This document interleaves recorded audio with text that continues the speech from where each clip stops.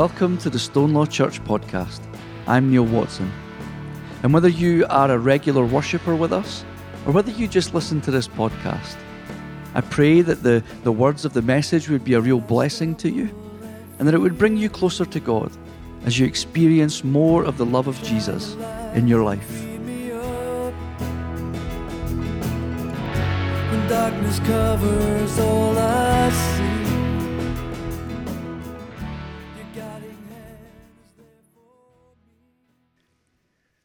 So we start a new sermon series this morning on the 5 marks of mission. Now, the 5 marks of mission is something that was adopted by the Anglican Church about 20 years ago, and more recently adopted by the Church of Scotland as a tool for the whole denomination to have a definition of what a holistic, so a whole approach to mission would look like.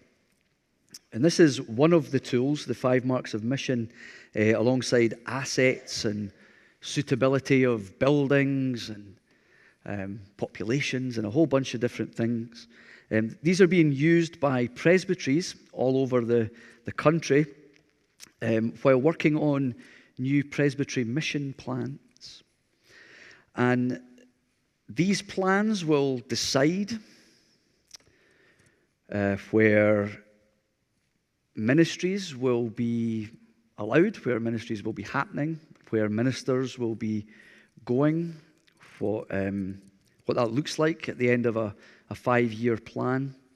And just to give you context, our zone of Glasgow Presbytery, we are Zone 5 here in the southeast of the presbytery.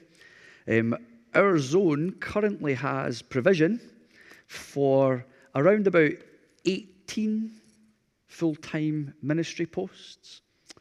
And at the end of the 5-year plan, that will be reduced to 10.5. So in our part of the presbytery, we'll effectively lose 7.5 full-time ministry posts. And that 5-year plan comes into fruition on the 1st of January 2023.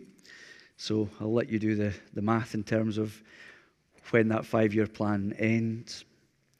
Now the thing is, we're all too aware of the huge number of vacant churches up and down our country, and the lack of those coming into ministry to fill those vacant churches.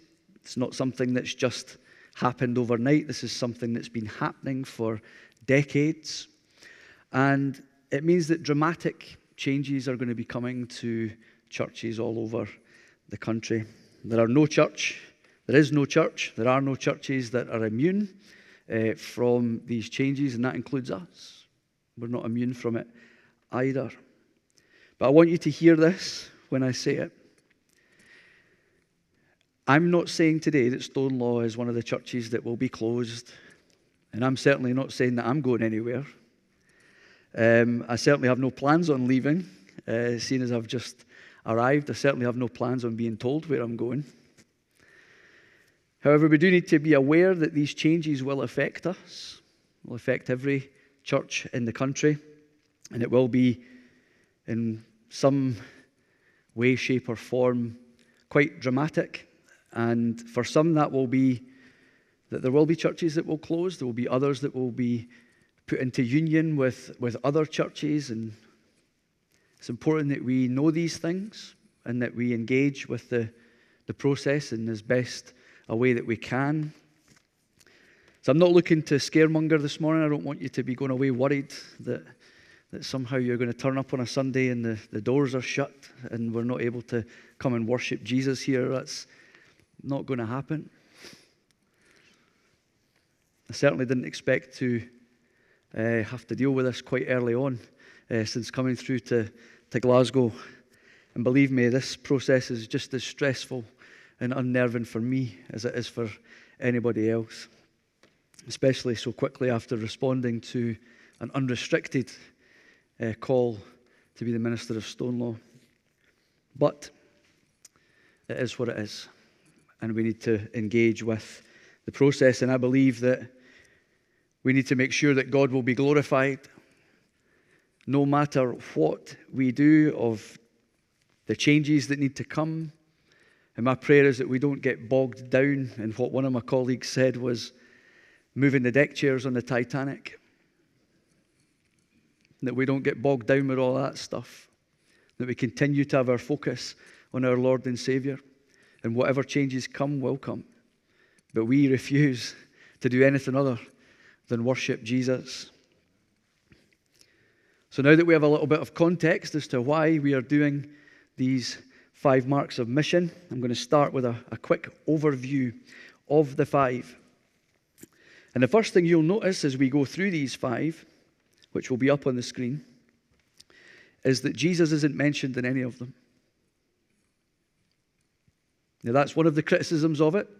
However, the way I look at it, the way I look at the 5 marks, is that we look through the lens of Jesus. That we see these 5 marks of mission as being commands from our loving Father in heaven, shown to us in the person of Jesus. So, the first mark of mission is to do with proclaiming the good news about King Jesus and his kingdom. So it says to proclaim the good news of the kingdom. So we're called to go and tell people about Jesus and this amazing good news that comes from the kingdom that he brought to earth. Some people will respond really well to us telling them about Jesus. Others, however, will see it as irrelevant to their life. They might think it's all a lot of nonsense. But for those who respond to it in a positive way, how amazing is it that we've brought them into that place where they're able to have that relationship with their Heavenly Father through a relationship with Jesus. And when they've responded in that positive way, it moves us into mark number 2, where it says we've to teach, baptize, and nurture new believers. So when people do respond to that good news, we're then called to teach, baptize, and nurture them. That's the ongoing process of discipleship. In so many parts of the world, people are becoming Christians. They respond to that amazing good news of Jesus. But what's needed is that ongoing discipleship. That it's not just hearing it and that's it. We need to continue to teach, nurture, and allow them to flourish in their discipleship. There are many people in the world who unfortunately don't even have access to a Bible. And it's amazing that there are so many wonderful charities that look to get Bibles to these parts of the world. We don't have that. We don't have that here in Scotland. We don't have that excuse. We can even have the Bible on our phone. We can download it for free. That's how easy access we have to the Scriptures. But the thing is, Jesus didn't just tell us to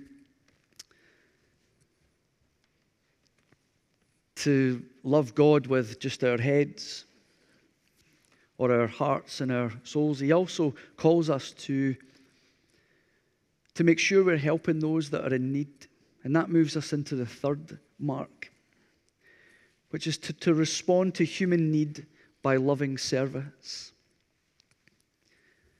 You know, the thing is, we might think of that command to love our neighbor, but who is our neighbor? Well, our Lord Jesus said that it was the person who's in need. Make sure that we are looking out for them. And whether that is in our world, it might be adoption, fostering, caring for those who have dementia, caring for those who have other ill health, mental health struggles. The list could go on. There are so many needs in our world. But we are to tend and to care for those needs. However, there is also more to do, which moves us into Mark 4. And this is a big long one. To seek to transform unjust structures of society, challenge violence of every kind, and to pursue peace and reconciliation. Our God is a God of justice, who wants to treat everybody impartially.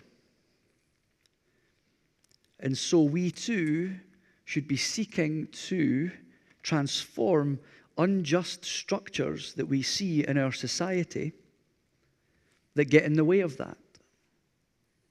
You know, governments and structures that seek to suppress and oppress the freedom that Jesus bought for humankind on the cross. That life that Jesus says, I came to give you life in all its fullness. We need to make sure that we're challenging unjust structures that get in the way of that. People experiencing that full life that Jesus came to give them.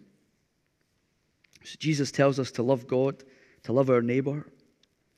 But the thing is, the very first command in all of Scripture isn't uttered from the lips of Jesus. The fifth and final mark says that we are to strive to safeguard the integrity of creation and sustain and renew the life of the earth. If we were to go all the way back to Genesis, we read that Adam is tasked with looking after the Garden of Eden, to care for the creation. And we too are called to be good stewards of God's creation. Because the Bible doesn't just begin with Jesus' birth and end with his resurrection. It actually begins with creation and ends with a renewal of that creation. This new Jerusalem, a broken creation being fully restored by God. So this is a brief overview of the 5 marks of mission.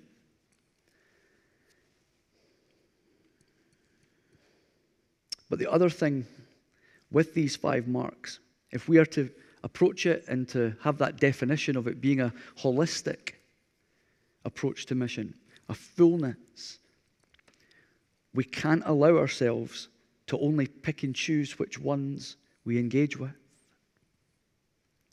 So, for example, if we were to only focus on the first 2 marks, then people could accuse us of only ever being bothered about people's souls. But Jesus came for the whole person, not just their soul. He came for their body and their mind too. God made us these physical beings with needs. But on the other hand, if we only ever attend to the social justice side and forget the first 2 marks, then we fail to explain to people the why. Why we are serving them, why we are looking to get rid of the unjust structures. Jesus is the why. We're not presenting them with that life-transforming relationship with our Lord Jesus. And so all of the 5 marks of mission need to be carried out, always. And I'd love to see us as a church get better and better and better at all 5. All 5. And that's why we're going to be focusing on the next few weeks, looking through these 5 marks of mission to help us to develop our mission plan. The presbytery will design theirs, but we can have our own mission plan. The thing is, while there are 5 of them, I see a correlation between the first 2, and we're going to look at that this week. 3 and 4 go together, and then 5 is a kind of standalone. So we're going to spend 3 weeks looking at these. So this week we'll look at building the church, is what I see Marks 1 and 2 doing. I see Marks 3 and 4, an opportunity for us to serve society. And then, as I say, the third one stands alone, and it's about our care for creation. Okay, so now that we have had a quick recap of all of those, let's get into the scriptures, because that's why we're here. You know, I absolutely love... Oh, you can get rid of the screen. You want to switch back over to yourself. You know, I absolutely love the passage that Leslie read out for us this morning. There's so much contained in just these 4 verses. It's absolutely amazing. We open up with the 11 disciples who have went to Galilee, to the mountain that Jesus had directed them to. And I love that we see the faithfulness of the disciples, that everything they've gone through, everything that they have seen, everything that they had witnessed, they're continuing to respond to Jesus' direction. That even at this point, Jesus is still their Lord, and they're willing to follow his direction. And we move on, and we see that while the disciples are incredibly special, they're also human beings. Because we read, when they saw him, they worshipped him. But some doubted. Some doubted. Despite everything that they'd seen, everything that they'd experienced, the things that they had been witnesses to, including the glorious resurrection that we celebrated last Sunday at Easter, they still doubt. They're still filled with doubt. And the thing is, as we look to be better followers of Jesus, to be his disciples in this day and age, if we're honest, we too have doubts. None of us are immune from those doubts. And for some people, it might be that their doubt is just a brief thing, that it's just a fleeting thing, that it's there and then it maybe passes quite quickly, and the faith that they have is restored. And then you can move on until the next time that you have that doubt. However, it might be that we have doubts for days, months, maybe even years,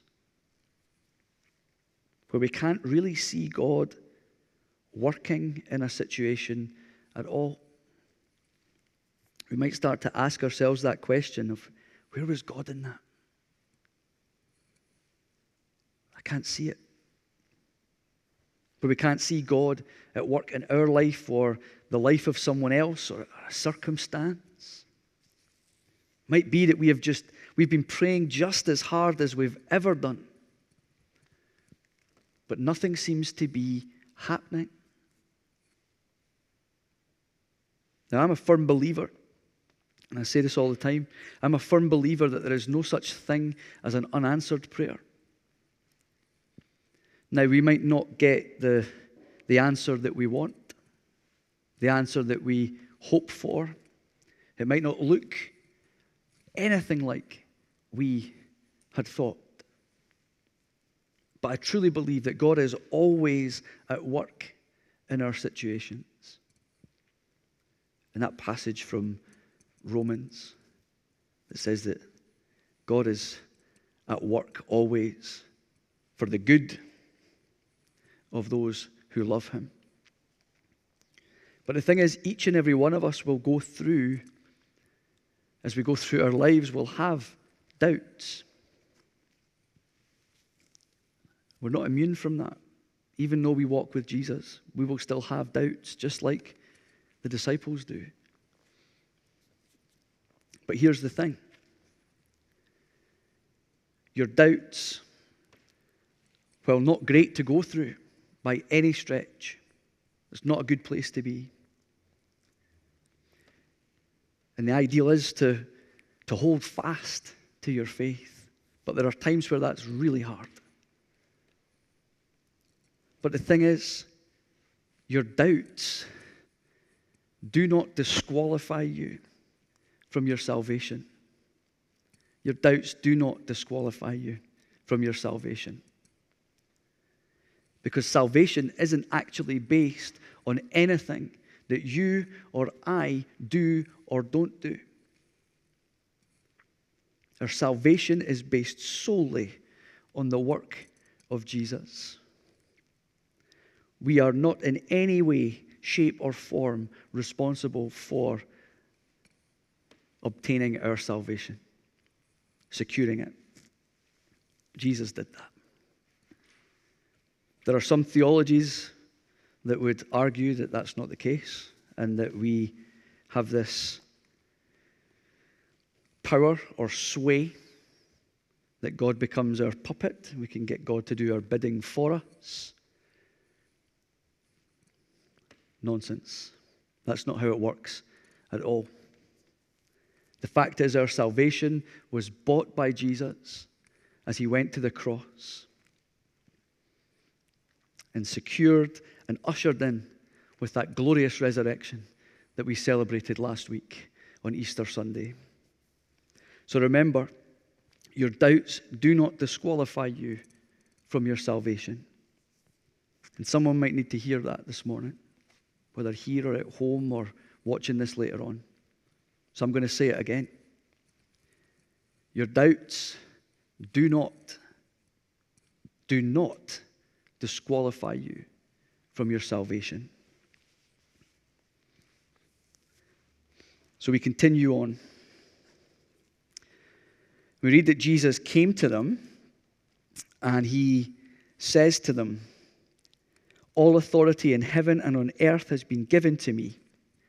Go therefore and make disciples of all nations, baptizing them in the name of the Father and of the Son and of the Holy Spirit,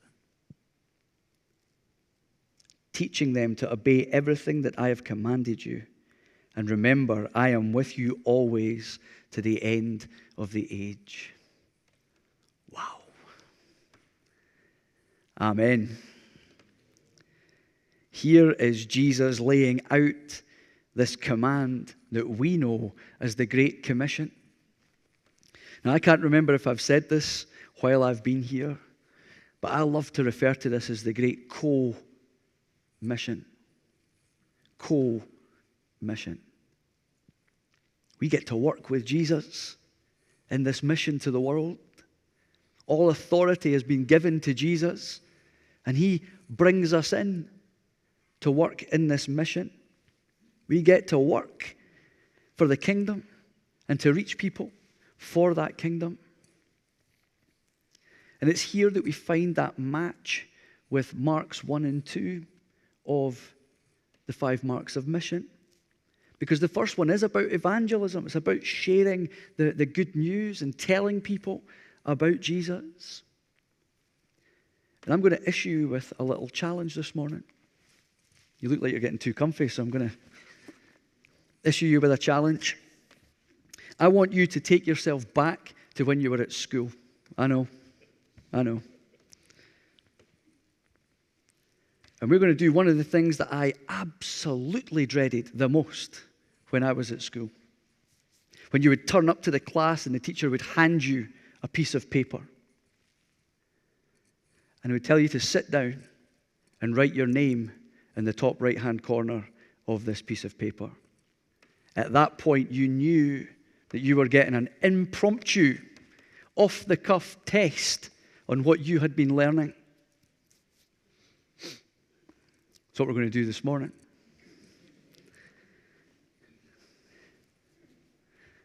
I'm not going to give you a piece of paper. I'm not going to ask you to write your name in the top right-hand corner either. I'm not even going to ask you to say anything out loud. But I want you to think what you would write on that piece of paper. I want you to answer one question. And you have to be able to answer it very quickly. And the question is, what is the gospel? What is the gospel? Because here in Mark 1, of the 5 marks of mission, we are challenged to share the good news of the kingdom. What that means is the good news of Jesus and his kingdom. The good news, gospel. That's what it means. The good news. So the question is, what is the gospel? We don't always get a lot of time to be able to respond to questions that we get. We usually have to answer it very quickly. Might be that someone comes and asks you that question. What would your answer be? You know, they've come to you and they say, you know, I know that you go to church. I know that you're a Christian. I've heard this thing called a gospel. What is it?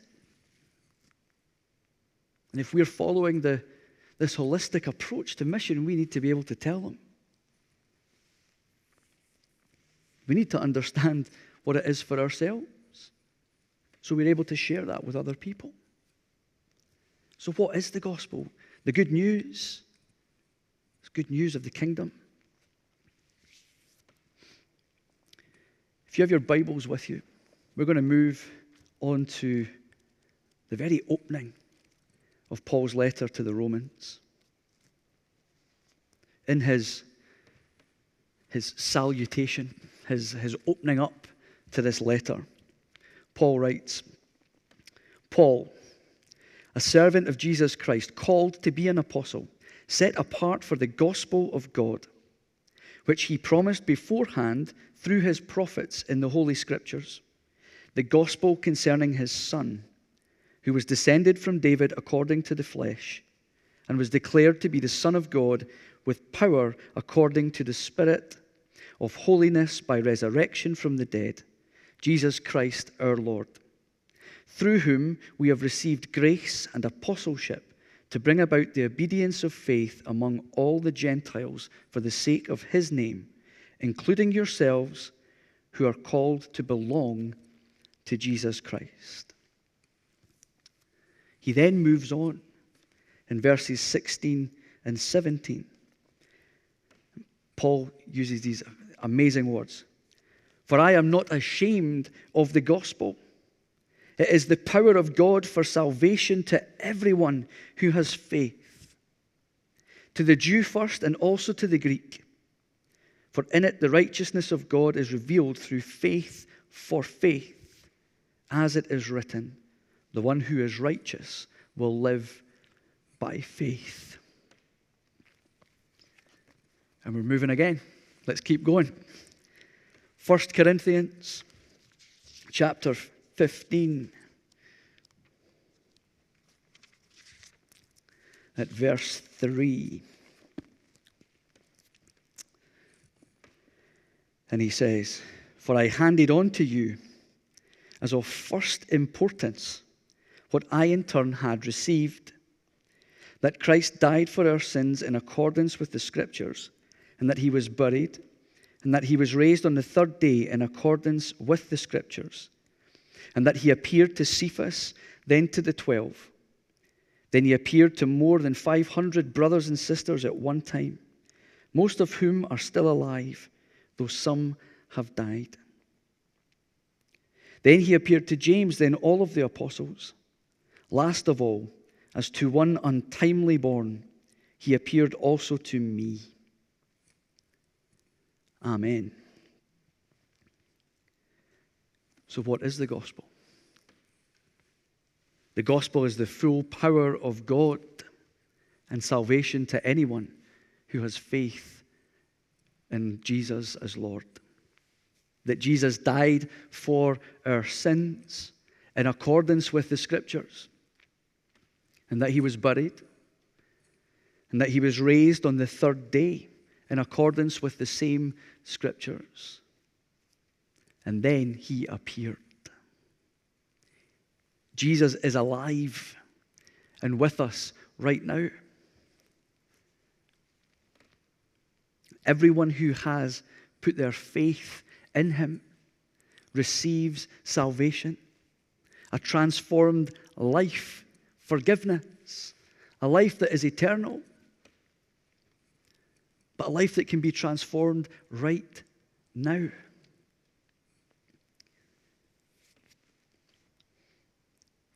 And that moves us into Mark number 2. If I was writing the marks of mission, if I had been quick off the mark, obviously 20 years ago, I think they were written even longer ago than that. But if it had been me that was writing it, I would have dropped the new when it says to teach, baptize, and nurture new believers. I would take the word new out and have it as to teach, baptize, and nurture believers. I would take new out because I believe that this mark deals with discipleship, an ongoing discipleship. Not one of us has it all figured out. Full disclosure, I don't. That might worry you. But not one of us has it all fully figured out. But it all begins with our baptism. That's why Jesus talks about baptism in the Great Commission. We're welcomed into the family of God. This very visual representation of being anointed with the Holy Spirit as we use water. So we can see this very visual thing of being anointed by God and welcomed into the family of God. Paul in 2 Corinthians 5, he says, so if anyone is in Christ, there is a new creation. Everything old has passed away. See, everything has become new. All this from God, who reconciled us to himself through Christ and has given us the ministry of reconciliation. As Paul is talking, he's reminding us of this death to the old life. And in our baptism, we are brought into this new life in Christ. And the Bible is full of calls for discipleship. Indeed, Paul's letters are a perfect example of an ongoing discipleship relationship. This ongoing thing about how to nurture faith. Paul set up these churches by preaching and teaching the good news, the gospel. It was Mark 1 of the 5 marks. He shared the good news of Jesus with these people in Galatia, Thessalonica, Corinth, so many other places. But he didn't just leave it. Didn't just leave them to it. He continued to nurture them through his letters. Continued to nurture them as they were his children. He recognized that within himself he needed to have that ongoing discipleship, this ongoing learning of what it means to be in that relationship with God through Jesus. We can see his theology and the fact that Romans is this huge letter. Over the years and years that Paul has been wrestling with this, seeing it play out, he comes to his final letter, a fully complete understanding of his theology at that point. He recognized that it wasn't just enough to tell people about Jesus. You needed to walk with them. You needed to encourage them. There needed to be that nurturing thing happening, that people would be learning more about this faith that they're stepping into. And that goes for each and every one of us. We all need to continue to be a phrase that I'd only heard, a few years ago, but it seems to be a kind of buzz thing now, of being lifelong learners. Being a lifelong learner. That doesn't stop when you leave school or leave university. That we are all lifelong learners. And we need to step into that pattern of ongoing discipleship. And for some, that will come in the form of listening to preaching and teaching. But we need to make sure that there are other opportunities for people around our church to be able to step in and learn more about this faith. And that will come in the shape of Bible studies, small groups, one-to-one relationships where we meet together and share with one another and wrestle with the scriptures. And the list can go on. Could be courses, a whole bunch of different ways, and being able to develop and nurture our faith. But the thing that jumps out at me as I look at all 5 marks of mission, and as I said earlier, we need to make sure that we're covering all 5. It's not a case of picking the ones that we like. There will be certainly ones that we naturally gravitate to, and there'll be others that we find a struggle. But we need to approach all 5. And for that to happen, the thing for me that jumps out is that we need to be fully devoted followers of Jesus. Because if we are fully devoted to following Jesus as our Lord, then these 5 marks of mission are almost an overflow. They come naturally to us as we get closer to following the one who has ordained us to partner with him in this co-mission to the world. And what a church community we would have.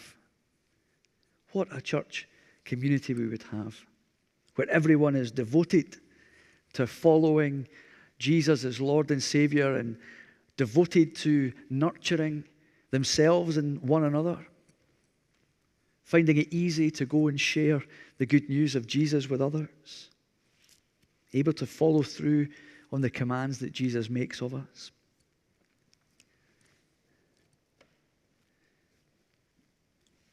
So what is the gospel? It could be summed up with those words from John 3:16. But it seems like it's so much more than that. There's so much more to it. And I hope this morning that you find yourself in a place where you're ready to go and share the good news of Jesus with others. That you're ready to develop that strength within yourself to be able to share that good news. That you're ready to step into that ongoing discipleship.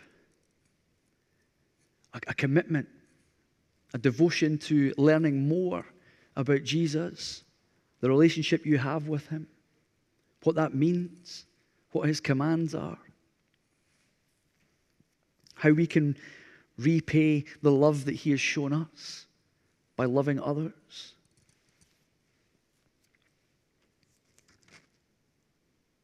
So let's start this morning by making that commitment to being fully devoted followers of our Lord Jesus. Let's pray. Let's pray.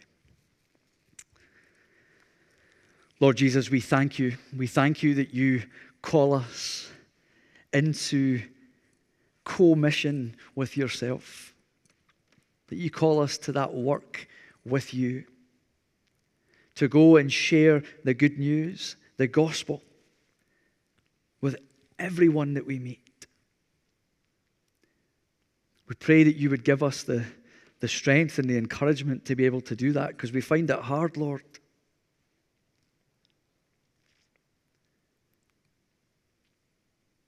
And Lord, help us to be that community that are devoted to following you. That we would remember our baptism and what it means. That we are brought into this new life. That the old life slips away and we are brought into this new life. A child of God. Fully anointed by the Spirit and part of the amazing family of God. And help us to nurture one another. Help us to teach. Help us to bring new believers along, but help us to never fail to see that we too need to be lifelong learners. We pray that each and every day we would have a greater understanding of your love for us and what the relationship with you means. So Lord, as we continue to go through these 5 marks of mission that we see as flowing from your command, help us to be willing and able to fulfill that mission to the parish that you have given us and to whatever that will look like. And indeed, Lord, we hand over the presbytery planning to you. We pray that you would be all in and around all of the discussions, and that your name would be glorified throughout Glasgow Presbytery. And indeed, our entire nation. Lord Jesus, we thank you again for all that you have done for us and all that you will continue to do for us. And it's in your precious and mighty name that we pray. Amen.